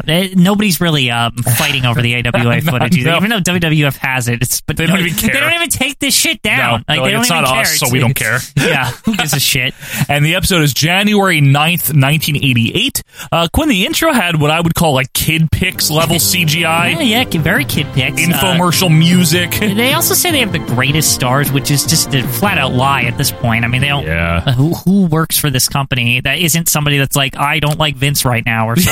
Yeah, we'll find out, right? Or I can't get hired by Vince. That's pretty much all it was. Larry Nelson, the old stalwart there, welcomes us and mentions that the Midnight Rockers last week dunked him in a dunk tank, but he's dry now. Yeah, by the way, Larry's like in a Lake Minnetonka trophy room or whatever that is. Yeah, what is that room? It's very Vern. Why are there so many trophies behind him? Trophies and medals. Like we were talking about medals. They got the medals right here. They do. This week, though, Quinn, we're going to see some ladies wrestling, and of course, we're going to see Greg Gagne. Oh, that hot up-and-comer in 1988. Because it wouldn't be an episode of AWA without Greg Gagne. Is he going to punch the button? Yeah, I hope so. We throw to the ring where Mick Karch, that's right, who would wind up in the AWF later, introduces our first match. Guess what? Dennis Stamp is booked. Yep, jobber extraordinaire. Yep, Dennis Stamp. This guy gets around, man. He does. Mild booze for him in his Little League coaching jacket. Nobody fucking cares. Sucks. Yeah. His opponent, though, Quinn, makes his way down the aisle. It is Wahoo McDaniel. What? Shouldn't he be in the NWA or whatever? What is he I'm doing always here? confused with Wahoo. Yeah. Because his timeline to me is so foggy in my mind. January of 88, especially he should still be around in NWA. That's what I'm thinking. Yeah. He looks fat, too, by the way. We'll get into that. It's so very big. Here's the thing about Wahoo, though. He looks like Norm. Literally Cheers. by... I think 86 was his last really active year. I mean, you can tell. What I mean is he was just kind of doing this shit for fun at this point. He wasn't serious anymore. I wouldn't think so. Yeah, no, I wouldn't think so. He's very whatever, very much on a retirement tour. Yeah, on the senior PGA tour, basically, exactly. right? The graphic says McDaniels because AWA. Our announcers, though, this got me happy, Quinn. The awesome, the underrated Rod Trongard, everybody, and Vern Gagne. Yeah, it was good up until Vern Gagne. Listen, bald old wrestlers generally make good commentators. In the case of a Lou Thez, Gagne is an exception. He's not a good announcer. But you said bald old wrestlers. What about Billy Graham? Okay, maybe Lou Thez is the exception. Yeah, then. exactly. oh, yeah, you're right. Wahoo, man, just especially circular today here. Lock up and a side headlock by Stamp. Push off and Stamp avoids a chop. Back suplex by Wahoo. Vern immediately brings up Stamp's amateur background. Oh my god, he's just fucking talking about college and shit. He went to college. He's an amateur wrestler. Stamp out of North Dakota State University wrestled up there. If I wanted to hear about college, just bring out the damn Steiner brothers. Enough. This is one of my pet peeves in wrestling. It's University of Mass U or whatever the fuck. Thing. I don't know. I'm not a college sports person. Neither am I. So when somebody just starts babbling about he went to MU and PU and all this bullshit, FU. I don't know what the fuck any of that means. Yeah, I don't know how good that is or not. I have no meter to gauge that. Yeah, exactly. I know Harvard is if you're smart or something. Yeah, I know the Ivy Leagues. Yeah. As far as their sports, which are the good teams, I have no idea. I just mean that I don't know. Yeah, I don't know if anything. that means they're good. I know the Miami Hurricanes exist. Yeah, they're a team. They're a team. Because The Rock played on there. Exactly. Irish whip by Stamp and a knee to the ample gut there of Wahoo. Very big beer belly. Yeah, I know. It's very large. It's not even the largest belly on this show, though. I must admit. That's right. It's the second largest. We're going to get the largest one later. Knee drop gets 2 for Wahoo. Some more chops. Irish whip and then a big chop out of nowhere for 3. That was brisk. Wahoo is basically fuck this. And he's he's like, I'm done. It's listen, I'm here. 2 minutes. I'm here for just goofs. It's I was just looking for something to do on this Friday night taping. Quick payday. Yeah. $20. Get in, get out, go back to his wife or whatever. Yep. Eat a bowl of cornflakes and call it a night. Exactly. Watch Matlock and then it's over. You know what? I bet you that fucking happened. He just got in his Buick after the match and just left and went to Cecile or whatever his wife's name is. I like that. Yeah, it Cecile. sounds like a name from the past. Yeah, definitely. And Rod Trongard, when he gets aroused, he gets aroused. Okay. Okay. Wahoo quickly leaves, and hey, Quinn, we're off to a good start at least. That was quick. Very quick. It was easy. Now, Vern's meanwhile during the replay, bringing up boxing or some crap. Just stop talking. I don't know. Why does he have to do that? Yeah. As we see the AWA notebook rankings. I should mention there's aerobics music under this. Yeah, what is this music? It's very aerobics. Let's get the top 5 rankings here in the AWA. Quinn, at number 1. I did not know. This is not his name, is it? I know. I guess it was. Cool Kurt Hennig. Get out of here. Just come on. Number 2. Surprise, surprise. Greg Gagne. There's no nepotism involved whatsoever in these rankings. Now, number 3 was a shocker, Quinn. Adorable Adrian. I think it's mainly because he just showed up and they're like, oh, we got him. Yeah, we got Adonis. Number 4, Wahoo McDaniels. And number 5, Mr. Magnificent. More on him later. Honestly, I've never been a fan of rankings in wrestling because they're meaningless. Just tell me the number 1 contender. The rest literally don't matter. I guess they you're don't. right. You're right. Because who's fighting for the number 6 spot? And the other or thing whatever, isn't Greg the TV champ? Why? yeah. What about the people in the TV rankings? That's true. Who are they? Who's under him or is this just overall rankings? I just don't understand. I don't know. But I do know this, Quinn. We're coming back to Bill Apter, yes, out of nowhere, thumbing through one of his PWI, Pro Wrestling Illustrated magazines. Hello, everyone. This is Pro Wrestling Illustrated senior editor Bill Apter. He's very excited about the Aftermags show. The what, Quinn? Don't call them the Aftermags. Don't do that, okay? He doesn't. That's not what we do. Okay. He's also holding, besides his mag here, the plaque for Kurt. This is amazing. Yeah, this is funny. Curt Hennig's Most Improved Wrestler Award. That is just embarrassing. The AWA World Champ, Most Improved. That is funny, right? Not even like the best Wrestler of the Year. Best AWA wrestler or anything like that. Like, I don't know, just like something better than Most Improved. Implying that he sucked. The implication for that person is like, it's usually like a guy that's on the bottom rung who like, he got better this year. That's like, all it is. Yeah. It's not the champion. Like, what? And you know what? Kurt feels the same way because the AWA champ, Cool Kurt. Yeah, so cool. He storms in Kurt with a with his leather jacket. Very cool. Like Fonzie had one. So the coolest. You know what we say about Fonzie. Fuck Fonzie. Yeah, fuck him too. And he gets all pissed off too. He's like, hey, I beat Nick Bockwinkel. He was the best wrestler in the world. And he says that not even Hogan or Andre could beat Bockwinkel. I was surprised he was like talking. And then he starts talking about like Ric Flair and shit, right? Yeah. But I think I think the Hogan and Andre thing, obviously he's bringing them up because they're notable. Well, they're the hot thing, the hot poo right now. But they both worked for AWA and neither of them beat Bockwinkel technically. Remember like Hogan with the screw over and all that? They also worked for the AWA and just left because it sucked. Like they were like, I don't work here anymore. This place. Like, Vern, I like you. I give you my recipe to make the chicken. Yeah. But I don't work here. I go bye-bye. Vince Sr. I like him. I like Vince Sr. Good man. Cool Kurt calls the fans stupid and says that the award could go to Alan West or Ric Flair, whoever. Mr. Improved over here says he's the best in the world and he doesn't need these awards because his closet is full of them. Good. I know. He sounds a lot like Mr. Perfect already too. Like, but he's not perfect yet. I'm just meaning that he's only cool right now, but he's improving. He's pretty fully formed. He is. As a heel, absolutely. Yeah. Bill Apter, I love the way he signs off Quinn. Oh yeah, he's all sad, like apologizing to the fans. It's like, well, because he like as Cool Kurt's like, he's like, but Mr. Kurt, I'm perfect, sorry, whatever. I'm sorry. But they voted in the Aftermags. Quinn, what? How many times do I have to tell you this? I mean, it's been years now. Don't call them the Aftermags. Jeez, he doesn't like that. Back to ringside, where the team of Jon Stewart, not that one, and Jake Milkman Milliman are in the ring. He's dressed like a train conductor, not a milkman. Well, he's not white. He's getting like jean color. Yeah, or whatever. I know. What is he wearing? Yeah, denim, whatever. He has a conductor hat. He does. That's 100% like an old-timey engineer cap. I thought Shiny Time Station was going to be on after this, like Ringo and all that. That's what you get when you've been around as long as I have. And then who was the other guy? George Carlin, of all people. He looked a lot like Ringo when he replaced him. No, he didn't. They were close enough. I don't think so. Well, you see, there are some people who push other people around because it makes them feel important. Their opponents, though, the Milkman and whoever, Jake and the Fat Man here, their opponents are the hilariously 1982 team of Ace Cowboy, Bob Orton. Yes. And adorable Adrian Adonis. It's also very WF team here. Yeah. It's really weird they're here like this early in it. Like they are freshly gone. Like they have just left. Orton was gone by I want to say November of 87. Again, it's only like a month and a half or something. Adrian a little longer. He was gone in May, but still, like this is the last big WWE pay-per-view was Survivor, or before Survivor Series was WrestleMania 3, and both guys were on it. They were on that show, yes. Yeah, and Orton was there throughout the summer, feuded with Morocco, and now all of a sudden he's here. It's very odd. And for the record, Orton looks the same as he always does. Yeah. he always looks the same. He never changes. Now, Adrian, though, this is interesting, because I'm not used to seeing him after WrestleMania 3 almost anywhere. He has his dark hair again, but he's still fat.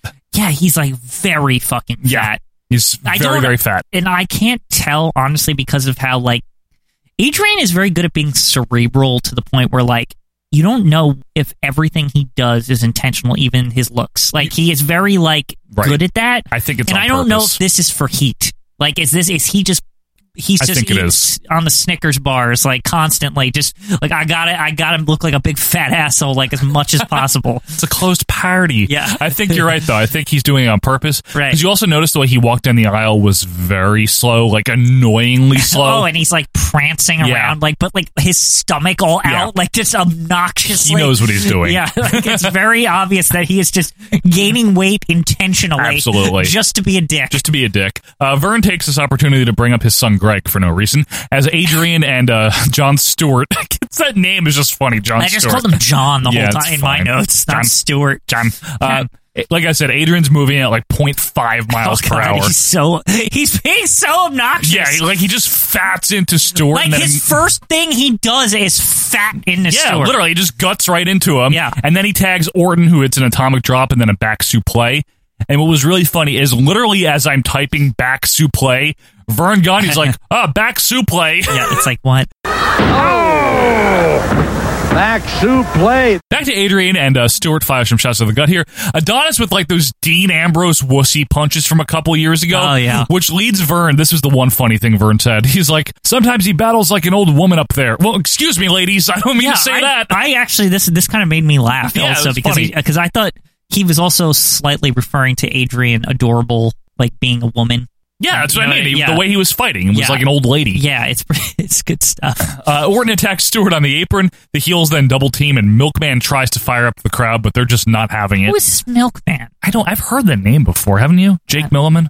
The Milkman? I'm thinking of the guy from EGM. I'm thinking of Melky Cabrera. Yeah. The Milkman delivers. Yeah. Orton with a clothesline here, as I noticed we're at the Showboat Sports Pavilion. Quinn Benton says class. Yeah, who cares? Like the Showboat Sports Pavilion. Sherry said that was fun, though, or I'm something. Sure it was. She mentioned that on some documentary where she was like, the only good thing about that was that they were like, they had a lot of fun. I bet they casino. did. Yeah, like, I bet they she did. She said it was a really good time. I bet it was. Yeah. Orton misses a charge and then charges the Milkman, who fires away, but Milkman quickly eats a knee. Adrian with a back suplex. Orton comes back in, and they land a really sloppy spike pile driver for the win. I will say utter domination, though. They did not give Milky Man and Jon Stewart, the guy Cookie from the Stewart. Daily Show or whatever. They didn't give him anything. No.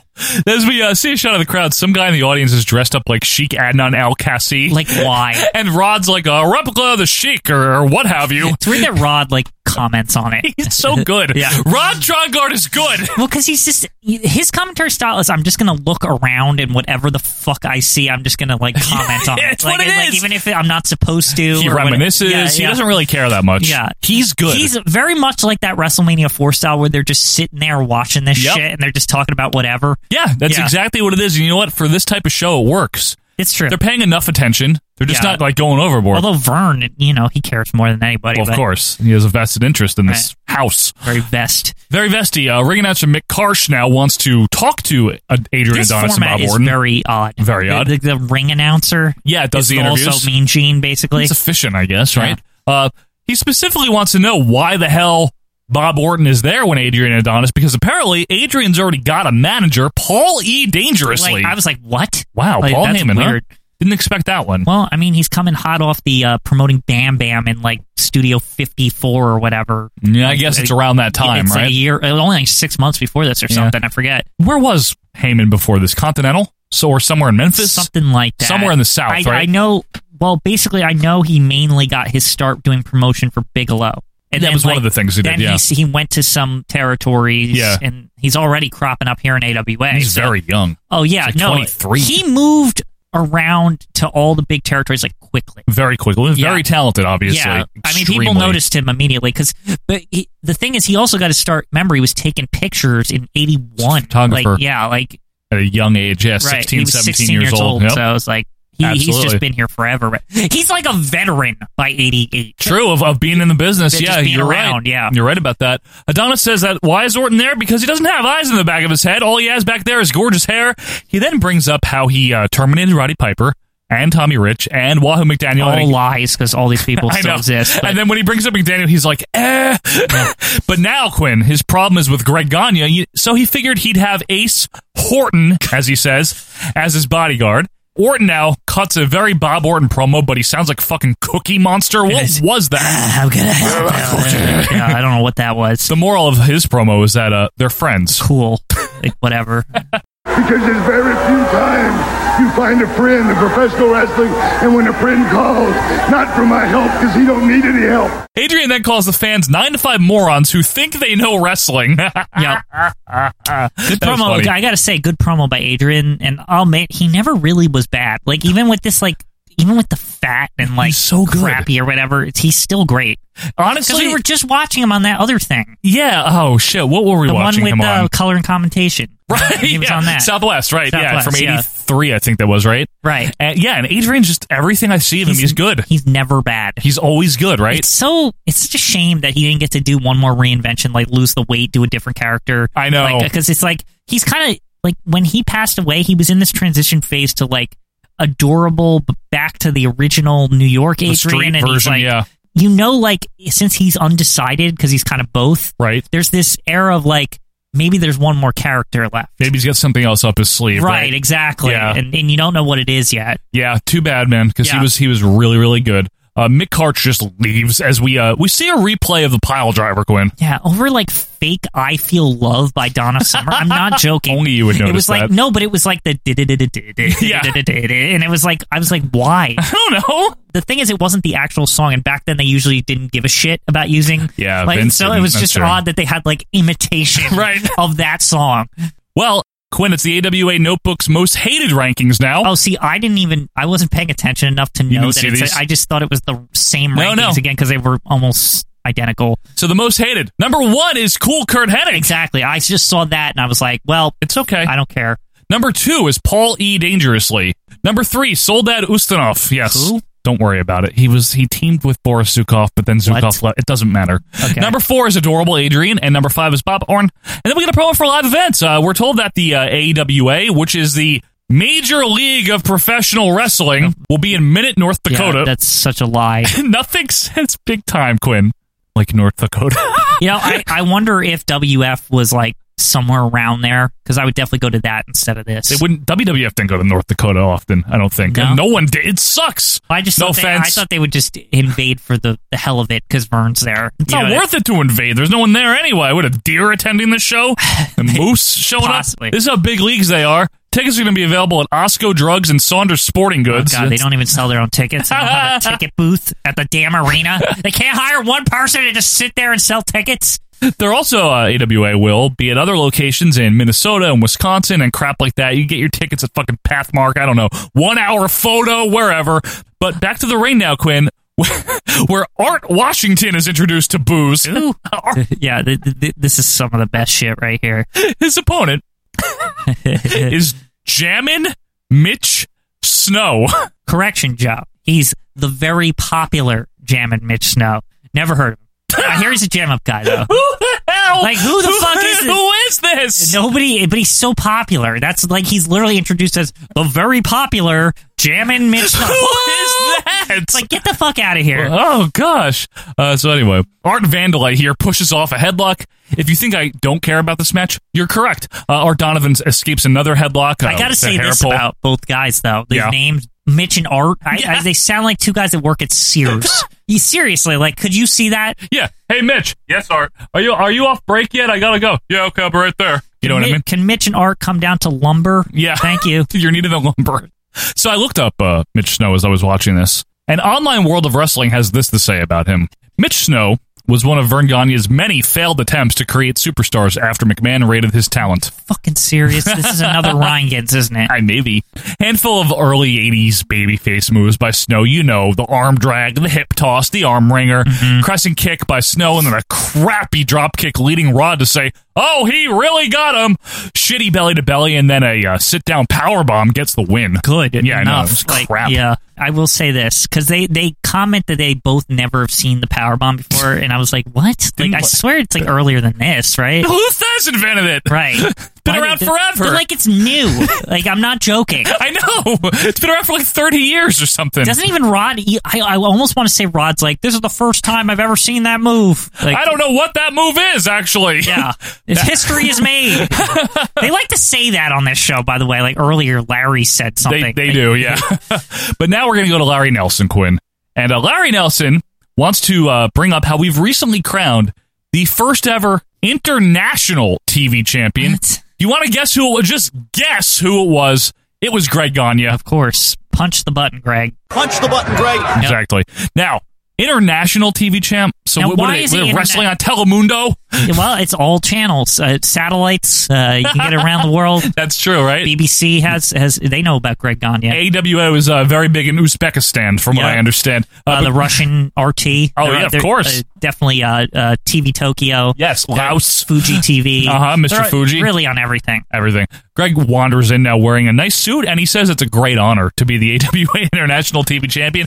He brings up, how they have TV in France and in Switzerland. Really electrifying. He sounds like Vern, like saying, like, oh, and we got dates here, and it's like, you know what I mean? It's like we made deals with Models. Like that's they're not good enough for Models, Quinn. My point, Joe, maybe is Herman's. That Greg is dressed like a businessman, and he's talking like a businessman. He's not. Like, he is so near the tail end of his career. He retires like next year, yeah. Right. He is like already like looks like he's just a backstage guy. Oh, absolutely. Like, you know what I mean? Especially wearing a suit. Right. Did Greg do any... I don't know much about Greg. Did he do for any other promotions post AWA closing down? He just work in wrestling at all? I thought he did, but I could be wrong. Maybe WCW or something? Yeah, maybe. I can't remember. I think he had a job somewhere.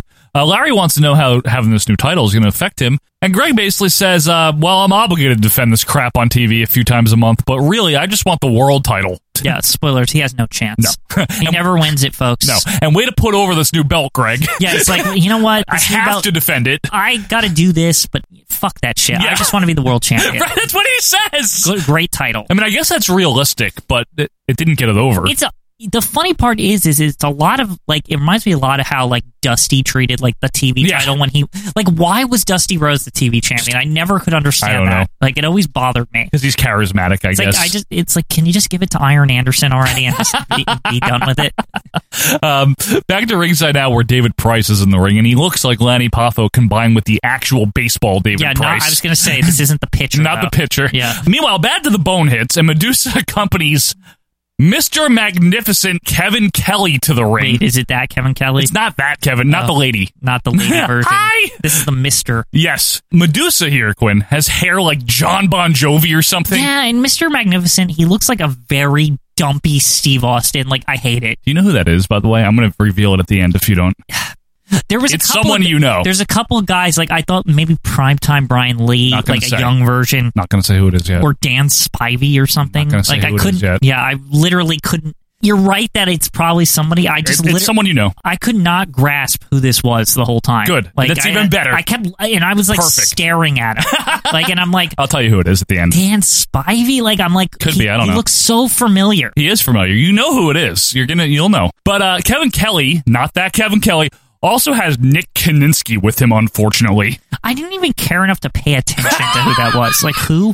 Nick That's Kaninsky? fine. I was like, what? You know Gene Kaninsky, right? It's his son.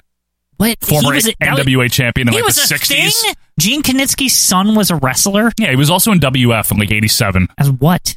Nick Kaninsky. Oh. Like briefly, very briefly. I'd never seen him before. Because he stinks. Lockup clean break in the corner. Kelly does not have knee pads on, which bothers me. Another lockup, a push off by Kelly. Wrist lock is reversed by Price, but Kelly with a thigh to the gut. Yes, a thigh. Nice body slam by Kelly. Irish whip, a back elbow, and a side back breaker, and then two more by Kelly. I'll admit, he's impressive, but just like indescript. Yes, that's a good way to put him. He'll get more descript later in his career. I can't wait to tell you who this is. Is this great. Austin? I'm not telling you anything. It can't be. He's too tall. I'm not telling you who it is yet. Who the fuck is this guy? Wait, just tell me, for real. Hang on here. Okay. Kelly nails him with a snap suplex for the win. Nobody even cares. I know. Like, okay, who is this brownie? Mr. Magnificent Kevin Kelly. You might know better as Nails. That's fucking Nails? That's Nails. Oh, my God. Yes. He looks so different. I know. And he's still dumpy, though. He still stinks. He's still doing, at least he's doing wrestling moves. I've never seen him do wrestling moves, you know? Oh, my God. That's Nails. Wow, he looks so different. I know. I don't blame you for thinking that could have possibly been Brian Lee or Dan Spivey. He looks like that. It could be one of the fucking Destruction Crew or whatever they're called. Like, literally, Beverly Brothers. You know. He is so indescript here. Like, absolutely indescript. Semi-good look with blonde hair and kind of tall. And Medusa there just to, like... Yeah. Just to be there. Because she was there with Austin. That's funny. But anyway, speaking of Medusa, Rod Trongard makes a very big deal about her robe for some reason, Quinn. Like, what is that like thing? Like I've never seen a wardrobe like that. Yeah, it's not even like special either. Right. It's like maybe got like a couple of like bedazzled on it, like not even a lot. Like it's not like somebody went crazy with the bedazzler. It's like normal. It's like 1 or 2 like sparkles like on the back. Yeah, that's it. It's a robe. It's a fucking robe. Nothing special. But Quinn, we have more from the AWA notebook. Here's a quote here. When I look in the mirror. Actually, hang on. When I look in the mirror, I see the reflection of perfection. The only thing missing is a championship belt. Mr. Magnificent, Kevin Kelly. So weird. To the ring where we have our AWA Ladies Championship Tournament final. We're going to crown a new ladies champion here. Hot title here. Women's Revolution. I'll give it to Vern. Give it to him. Well, it's not much of a revolution, but anyway. Candy Divine is in the ring, and her opponent, who we literally just saw, comes back down. It's Medusa. Now, do you think this was filmed before or after the last match? Like I was trying to figure that out when I saw her come down. They probably weren't filmed back to back. Yeah. It's just very odd. She's with Slick Nick Kininsky, by the way. Yeah, not even Mr. Magnificent, but they both look almost the same anyway. They're the same thing. Yeah. Also, Medusa announced from Milan, Italy for some reason, which... Well, that's because she was born there in real life. Are you serious? Because isn't the whole big deal about Medusa is like made in the USA or whatever? That's what it stands for, but she was born in Italy. No. Debbie Michelli was really born in Italy, yes. Are you serious? Yes. I thought she was Italian, but I mean not. She was born in Italy, then she was raised in Minnesota. That's real. It's so strange to me because of the whole made in the USA thing. It's all a lie. She's really made in Italy. Oh, man. Why wasn't her name Metalli? Yeah, it should have been. That's better. Made in the USA. I think Medusa is better than Metalli. Also, Medusa Metalli. How does Medusa... I don't know. Is it supposed to be spelled MADE USA, so made in the USA? No, it's MAD USA. Mad USA. Mad USA. I still don't get where she gets the made in the US. She always says it meant made in the USA. She's just merging them together. It's just very weird. Anyway, she attacks at the bell here, but Candy with a backdrop and then a body slam. Medusa bails out and Nick Kininsky comes over to help. Candy riles up the old people in the audience. Yeah, by the way, Candy is in like a white cat suit thing, and Medusa's basically like in the darker version of the same thing. Yeah. But Rod's all happy about the attire. Yeah. Oh, great attire. Him with the attire. It's a gorilla. Yeah, it's just funny. I just thought it was funny that they're in like almost identical. Like they just probably like the budget wasn't high for this shit, and they just like handed them. You're the white one. You're the black. You're the black. That's funny. You can tell the difference. Put your pennies on. Yeah. Back in lockup, and Candy with a schoolgirl, but Medusa gets to the rope. Circle lockup, and Medusa grabs an arm wringer, which is reversed by Candy, who a pretty big pop. Armbar by Candy now as Rod Trongard relates how Candy was in fact the AWA Ladies Champion in 1984 as Candy grinds in the armbar. Rod Trongard's talking about how Medusa has excelled in the art of karate. Why did he say it like Kramer? Like I was very that was weird to me. She has excelled in the art of karate. It's all real. Candy brings Medusa down to the mat and then works the arm. Arm. This is the arm of the match. It's very arm. Yeah. Anderson. Rod Trongard, Quinn, wants to see Nick Kininsky anywhere but ringside. I don't ever want to see him. I want to see him anywhere else but this arena, but wrestling. And then Vern's like, he shouldn't even be allowed out there. And what the hell is Stanley Blackburn doing about all this anyway? Bringing up the commish and all this. He's like, you're supposed to have new rules. Fuck him. He sucks. He's not doing his job. I got to do it. Yeah. Now Medusa tries to escape the arm work, but Candy brings her back up to a standing position. Medusa tries to slam, but Candy hangs onto the armbar, corner whip by Medusa, but into an arm drag again by Candy Divine. Arm. I know, a lot of Arm Anderson here. Yeah. Vern brings up how Wilbur Snyder really liked the armbar. Wilbur Snyder. Who? Old wrestler. Okay. That's all. And then he brings up Joe Blanchard, too, Tully's dad. What? Just keep bringing names up. He's a rambling old man, Vern. He really, my friend Joe Blanchard, he's down in Texas. He's going to talk about his friend Harry Truman. My friend Harry Truman, he replaced FDR, and FDR was the only president to serve for 4 terms and be elected for them. They changed the rule after him. Vern would say that, though. Seriously. He would say it, but he'd also say it in a way where, like, he knew them. Did you know that Abe Lincoln was a wrestler? Right. It's like I was friends with fucking George Washington or something. Like, it's so old. I have a fun fact for all the fans at home right now watching this AWA program. George Washington and I had the same denture manufacturer, a little company out there in St. Paul. It was a great little company. When I was a spry 70. Some of that land is still Indian territory out there to this day, Rod. Oh, it's great. All right, so anyway, Medusa with the head scissors, and Candy maintains control, however, with the arm. This sucks. Like, just because you can make the match longer, rest holds doesn't make it better. And I know that's a fair point. You were telling me, we were talking about this before, you were saying about Ric Flair and Steamboat, but like at least I wanted you to explain the difference. There was like counters and stuff. And psychology. It was moving a little bit, and there was psychology, one we'll get to the psychology in this match. It is ass. This is literally them just fake psychology. Yeah, there's nothing really going on. Yeah, there's nothing happening. It's just boring. It's okay. It's just boring. Yeah. You know, it's not really good. It's like they were told like how to do psychology, but they weren't like told what it is. Fair. Like, you know what I mean? Yeah, I get what you're saying. Rod rattles off, because he's bored, I guess, a bunch of crew members that work for AWA, including, and I kid you not, Polish Joe. Well, you know, you got your nicknames, I guess, right? Yeah, it's very specific, though. Yeah. Medusa grabs Quinn. An armbar now. Come on! But Candy with some chops to escape. Irish whip backdrop and a body slam by Candy gets 2. Medusa with a snap suplex, which gets a 1 count.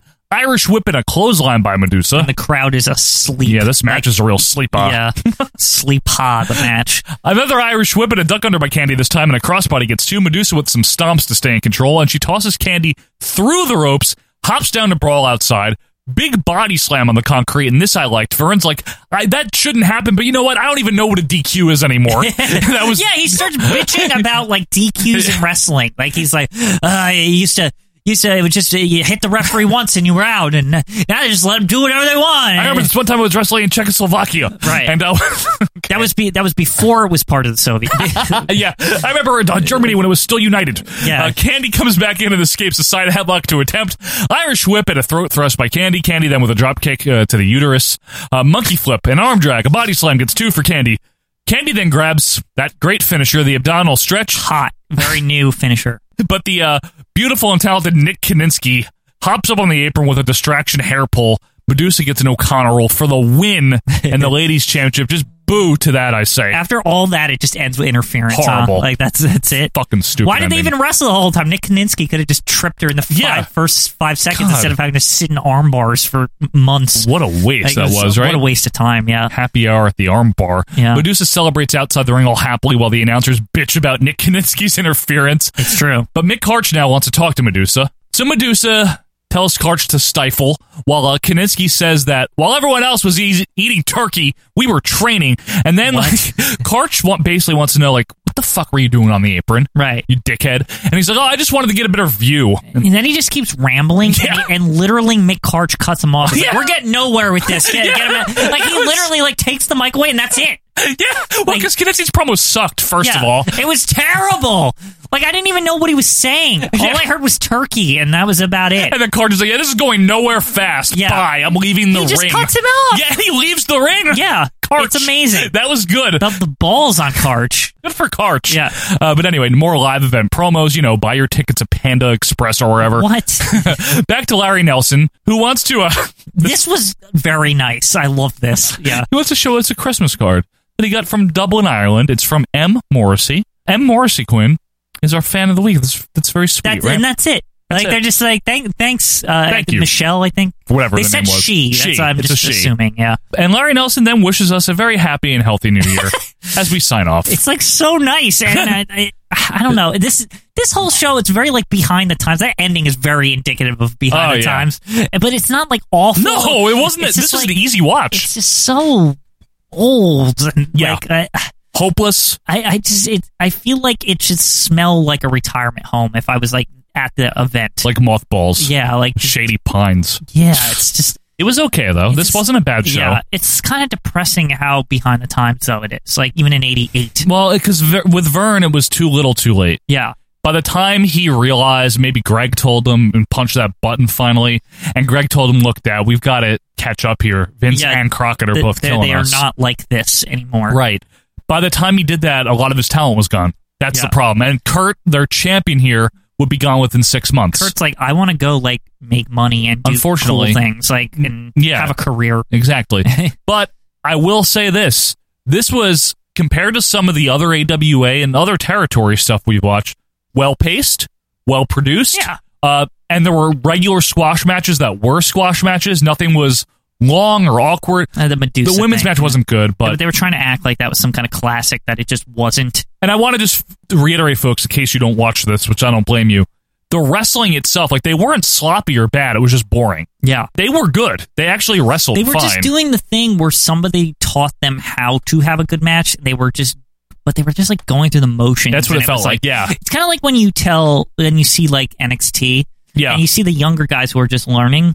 And a lot of times they'll do a lot of wrestles because it's like the fundamentals and the basics, and this is how they're taught by people. Like, this is how you wrestle a good match. Right. But they don't know what those pieces do. Correct. And that's what this felt like. That's a fair way to look at it, Quinn. Yeah. But overall, nice little snapshot of the last several years of the AWA. I thought it was actually fun. It was my idea. I'll take the credit or the blame on this one.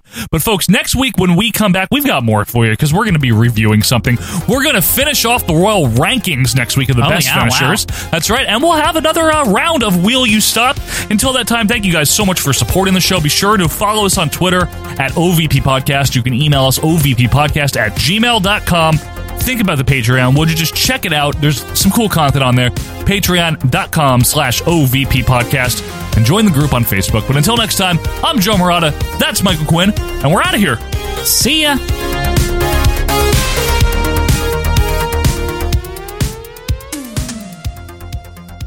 Yeah, you got it. You know, when all you people were at home eating turkeys, we were at the gym training and wrestling. And in the record book, she is now the world champion. Nick Kiniski, if I could ask you before you get away, what in fact were you doing on the ring apron at the end of that bout? I just wanted to see a better view, and I went to congratulate her because I know it was a foregone conclusion she was to become the ladies heavyweight world champion. Thank you. Ladies and gentlemen, this is going nowhere fast.